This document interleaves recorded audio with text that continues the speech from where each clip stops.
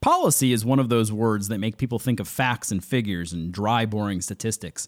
Today's guest proves that vision wrong. Renee Kuhlman, the Director of Policy Outreach for the National Trust for Historic Preservation, works with preservationists around the country to effect real and meaningful change, and has been involved in a multi-year campaign to protect historic tax credits, one of the most important tools available to the preservation community. Renee makes policy about people, not an easy task, but a critical one, and a job we'll explore on this week's PreserveCast.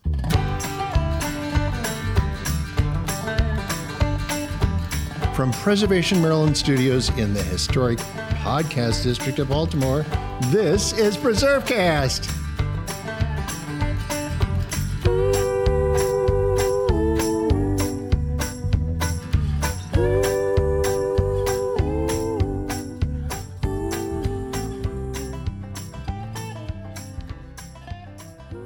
This is Nick Redding. You're listening to PreserveCast. Today we are joined by Renee Kuhlman, who is the Director of Policy Outreach for the National Trust for Historic Preservation.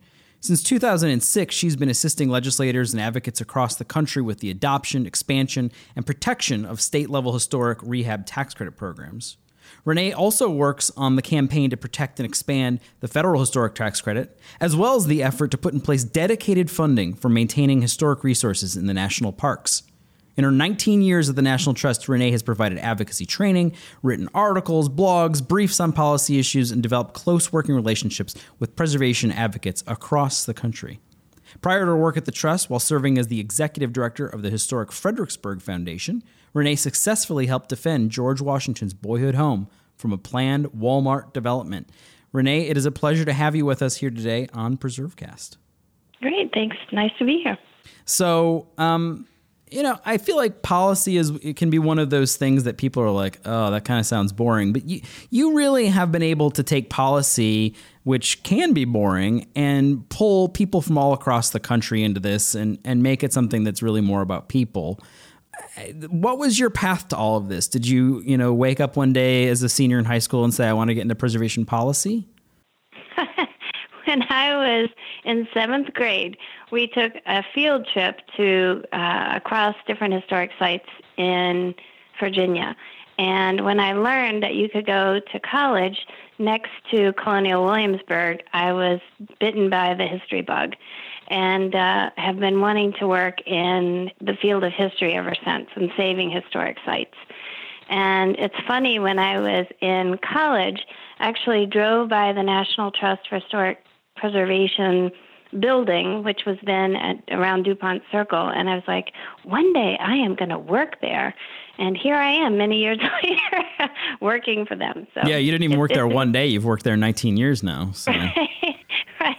Right. So yeah, it's been really interesting. And I think what you're talking about in trying to get people energized about policy is because it's one of the best ways that folks can actually preserve and protect the places that matter to them. So it's a tangible way that they can do that. So that's why I get enthusiastic about it. Particularly if they're like me and they can't really swing a hammer. It's a good way to try and make a difference.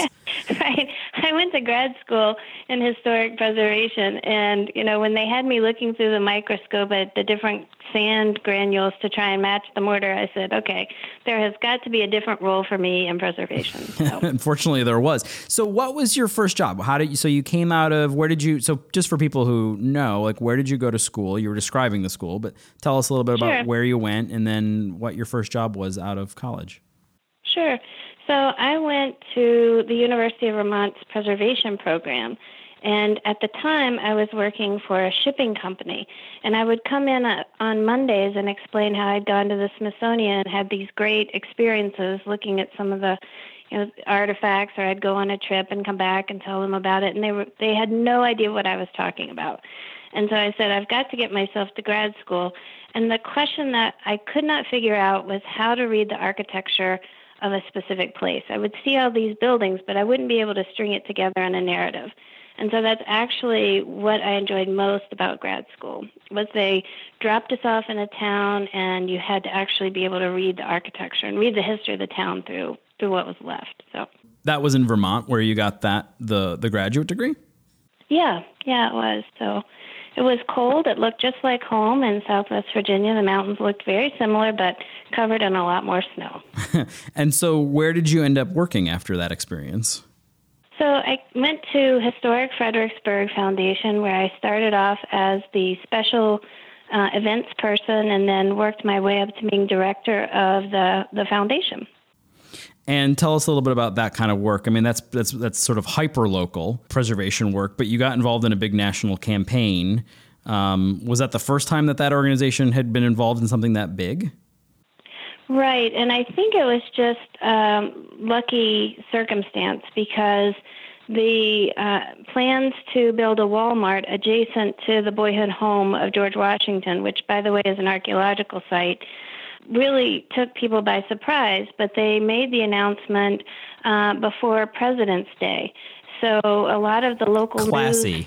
news, very, very local national news based out of D.C. were looking for stories, and they were pitched, this David and Goliath story, and it was very appealing. And from that moment on, the campaign just sort of took off. But that was my first involvement in an advocacy campaign, and it was quite intense, and it was successful. The Walmart moved down the road a piece, and now there is a reconstruction of the George Washington Boyhood home on the site. Now, do you make it back there often? Just curious. I mean, you've obviously been away for a long time, but does it still hold sort of a special place in your heart?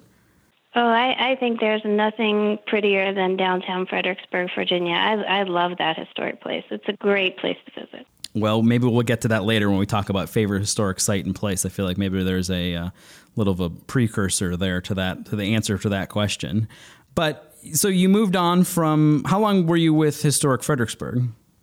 I think I was there about 3 years total, and we hosted a Preservation Leadership Training Institute.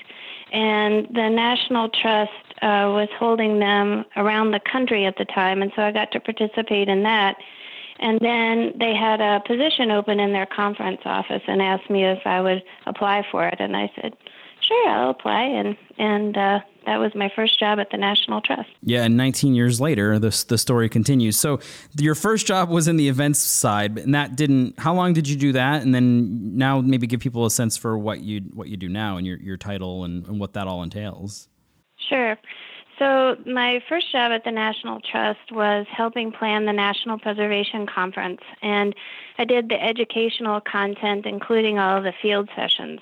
And I told the then President Richard Moe that I think I actually had the best job at the National Trust because I would be picked up at a hotel and taken to see some of the country's best preservation projects while I tested all the tours. And it was really a wonderful time in my life, and I spent 7 years doing that. So it was pretty remarkable. But then I wanted to take that experience and those relationships and, like I said, turn that into concrete policies that had big implications for saving, historic sites. And so you've been working for a long time now. I sort of would imagine that you know more about state and federal historic tax credits than maybe anyone else out there. I mean, you live in the weeds of state historic tax credits. When anybody needs anything to know about historic tax credits, it's like, well, I guess we should call Renee. I mean, because you're like the keeper of the flame in terms of historic tax credits. And so for someone who has no idea what a historic tax credit is, what the heck is a historic tax credit, and why should we care about them? Sure.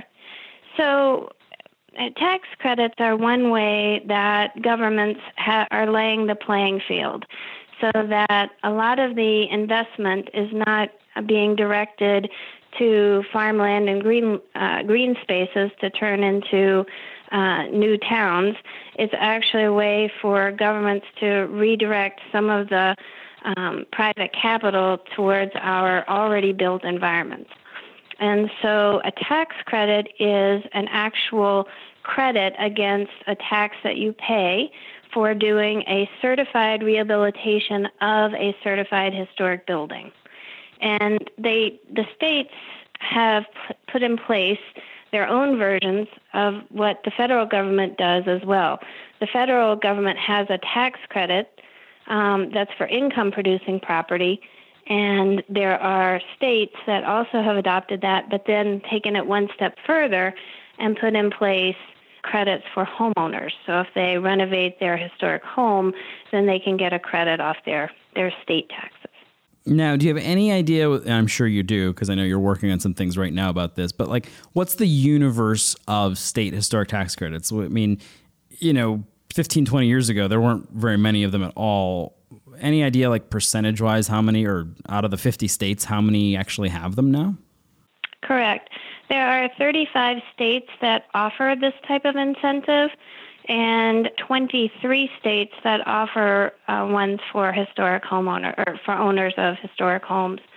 So it's quite a big swath of the country. Most of them are East Coast and Midwest. And there are efforts to try and get them in place in western states as well. There was a heartbreaking situation in California a few years ago where the state legislature adopted it unanimously. Both in the House and in the Senate passed a state historic tax credit bill for the state of California, and it was vetoed on the last day by the governor. Again, classy. Yeah, exactly. Exactly. Disappointing. Yeah. So for people who do know a little something about tax credits, and there may be some listeners who are familiar with these, there's some myths out there that I want to give you a chance to knock down once and for all. So, Renee, I bet these projects would just get done without tax credits anyway. You're just giving money to developers. Isn't that true? If that were true, then all of the buildings that we care about would be renovated right now. These projects require a lot of financing in order to get done. Rehab is not for the faint of heart, and it is not inexpensive.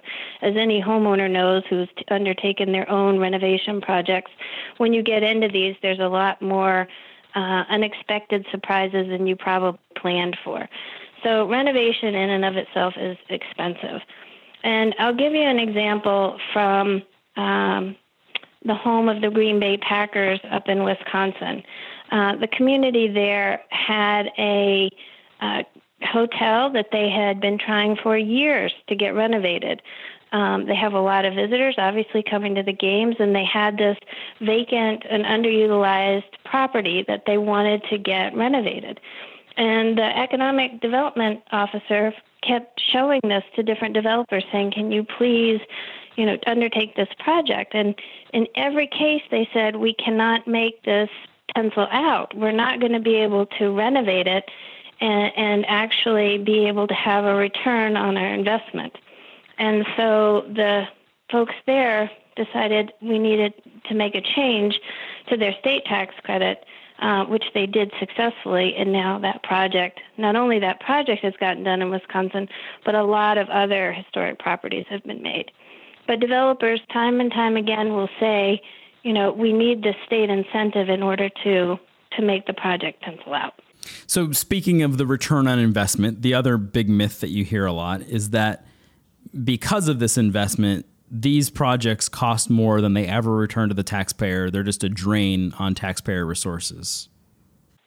Well, I find that really interesting because when you look at different states around the country, you'll see that almost a third to between 33 cents and 40 cents on the dollar is coming back to the state before they actually even put a dollar out themselves. Before the state is spending a dollar, they're getting about a third of their investment back just through the construction, just through the taxes on materials, taxes on labor. So they're already getting a lot of that back. And that you can see when you look at state studies done, for example, in Wisconsin and others who looked at it individually. There was a developer in North Carolina who did his own chart and figured out how much the state is getting back just during the construction period. But then when you actually put the building, place it in service, then you're getting a return on your investment. The state is getting back, and it pays differently for each project. Because if you have a hotel with a restaurant and all the different taxes that are being generated by those employees, by those visitors, even the parking garage, So you have a lot of those taxes that pays back a lot more quickly than, for example, if you turned it into an apartment building and you only had a couple of staffers working there. Right. But on average, the state is getting back their money totally between 4 to, say, 10 years out, depending upon the project. So it eventually pays back, and then the state is continuing to get those taxes back. Yeah, it's a good deal all around. I don't believe with any of the myths that I just threw at you, but we wanted to get them out there. And I mean, those myths, but also the good facts behind all of this played a big and important role in the recent big national fight to save the federal historic tax credit. So I know you work a lot on the state side, but it was sort of an all hands on deck moment when it came to the feds. How important were those relationships that you have at the local level? What kind of role? People think federal policy and they're like, well, I bet National Trust has a lobbyist and they just got to do that work. We can't, we can't impact federal work. But I think people might be surprised to know how involved local groups were in saving the credit. So give us a sense, like, would it have happened if there weren't local groups? To what role did those local groups and locals across the country play in saving the federal tax credit? Well, I personally would say it would have been impossible to save without those. And I think that the lobbyists who were working on this issue, and there were many lobbying groups who were working on this, really felt that it was important to have that 1-2 punch, that they themselves could go up to the legislators and say, we think this is important and this is the reason why. But it wasn't until the legislator actually heard from someone back home and said, this is important to me and here's why it's important to us in our community, and especially here in your district. I think without that, I don't think that the federal historic tax credit would have been saved. So any bright spots? I mean, I know you don't want to single out groups as being, the most important, but any groups out there or states out there that just did a really bang up job that people might want to take a look at? Sure. Well, the advocacy that was done by folks in Wisconsin and the educational effort that they put towards educating Speaker Ryan was amazing. I think at one time they had a letter that had over 500 different organizations that they sent in, including about over 100 mayors from around the state. I think they had almost every economic development agency and entity signed onto that letter. So that was pretty remarkable. But then I would also say what you guys did in Preservation Maryland with educating Senator Cardin and all the other congressional folks were very important. I mean, Senator Cardin being the one who put forth, one of the original sponsors of the Historic Tax Credit Improvement Act. Well, it wasn't a leading question for us to get a compliment, but I do appreciate it. But I know our friends in Louisiana did a tremendous amount of work as well. Oh, yes. I would say that the preservation groups in the 5 states where the bill was the historic tax credit was actually saved on the Senate side. The House voted to eliminate the historic tax credit, even though there were very strong champions in the House that spoke out quite frequently and vehemently on saving the credit. But it was actually, the 5 senators on the Senate Finance Committee who spoke out for saving the federal historic tax credit. And all those advocates, whether it was in Kansas or Georgia, Louisiana, South Carolina, those were the ones that really had made a strong case to their senators that this was important to save. So speaking of federal policy, another big thing that you've worked on, because apparently you don't have enough, so they just keep giving you just a little one, which is the $12 billion backlog of funding for the national parks. So in your spare time, have you fixed that? What's going on? So for those of you who don't know, which I didn't know until a few years ago, the National Park Service has an $11.6 billion backlog in deferred maintenance. And as we know, since we're all preservationists, that if you don't fix the problem, you don't fix the leak in the roof, you're just going to have to pay more expensive repairs later on.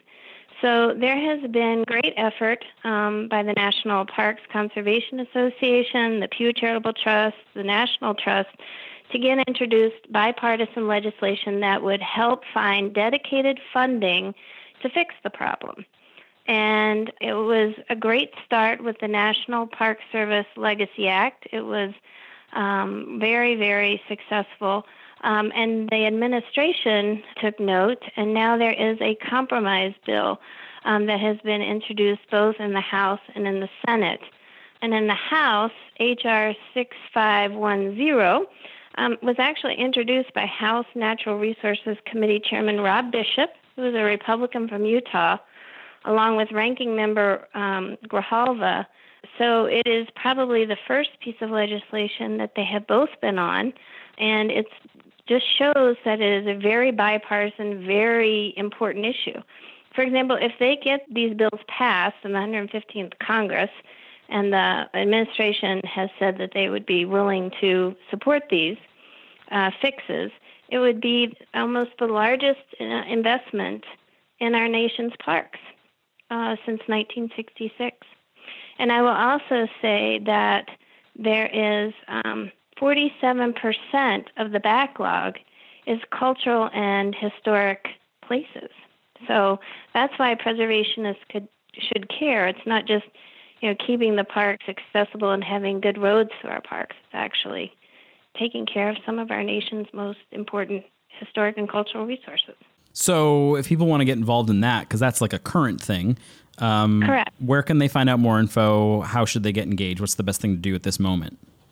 So right now we have folks who are being called to action.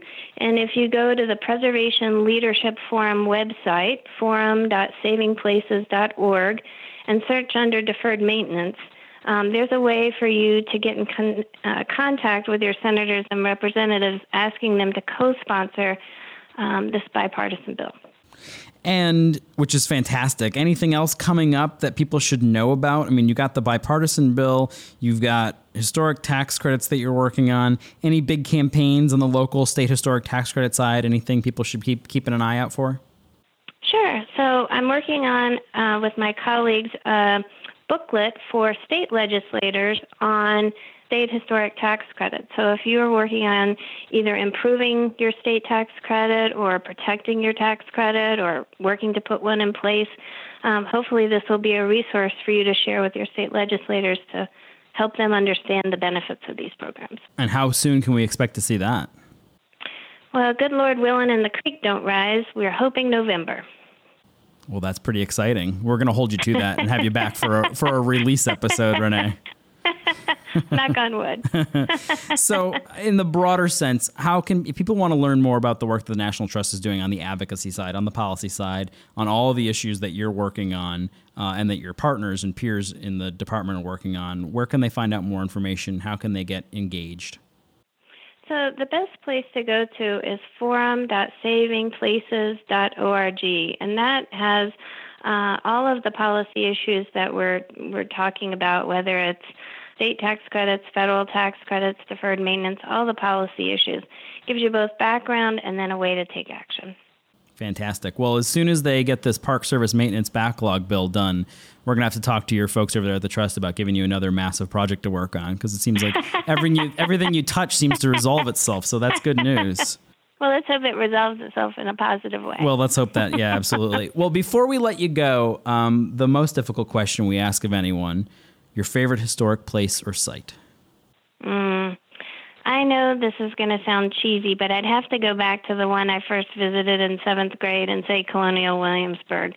I love that place. I think it's a great, great place to visit, and every time I go, I see something new, so I'd have to say that. Although I will have to say ice cream place would be Carl's in Fredericksburg, because they still have the original machines that they make the ice cream with from the 1920s, and there's always a line around the block. So I'd have to put in a plug for Carl's as well. Yeah, I've been to both, and I'm cool with both answers. So usually is based on whether it's food and historic.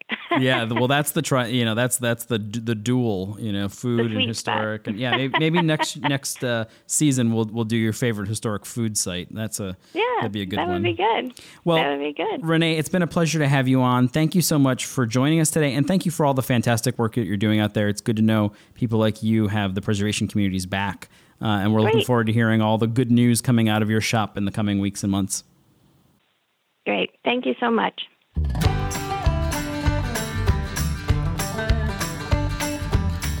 Thanks for listening to PreserveCast.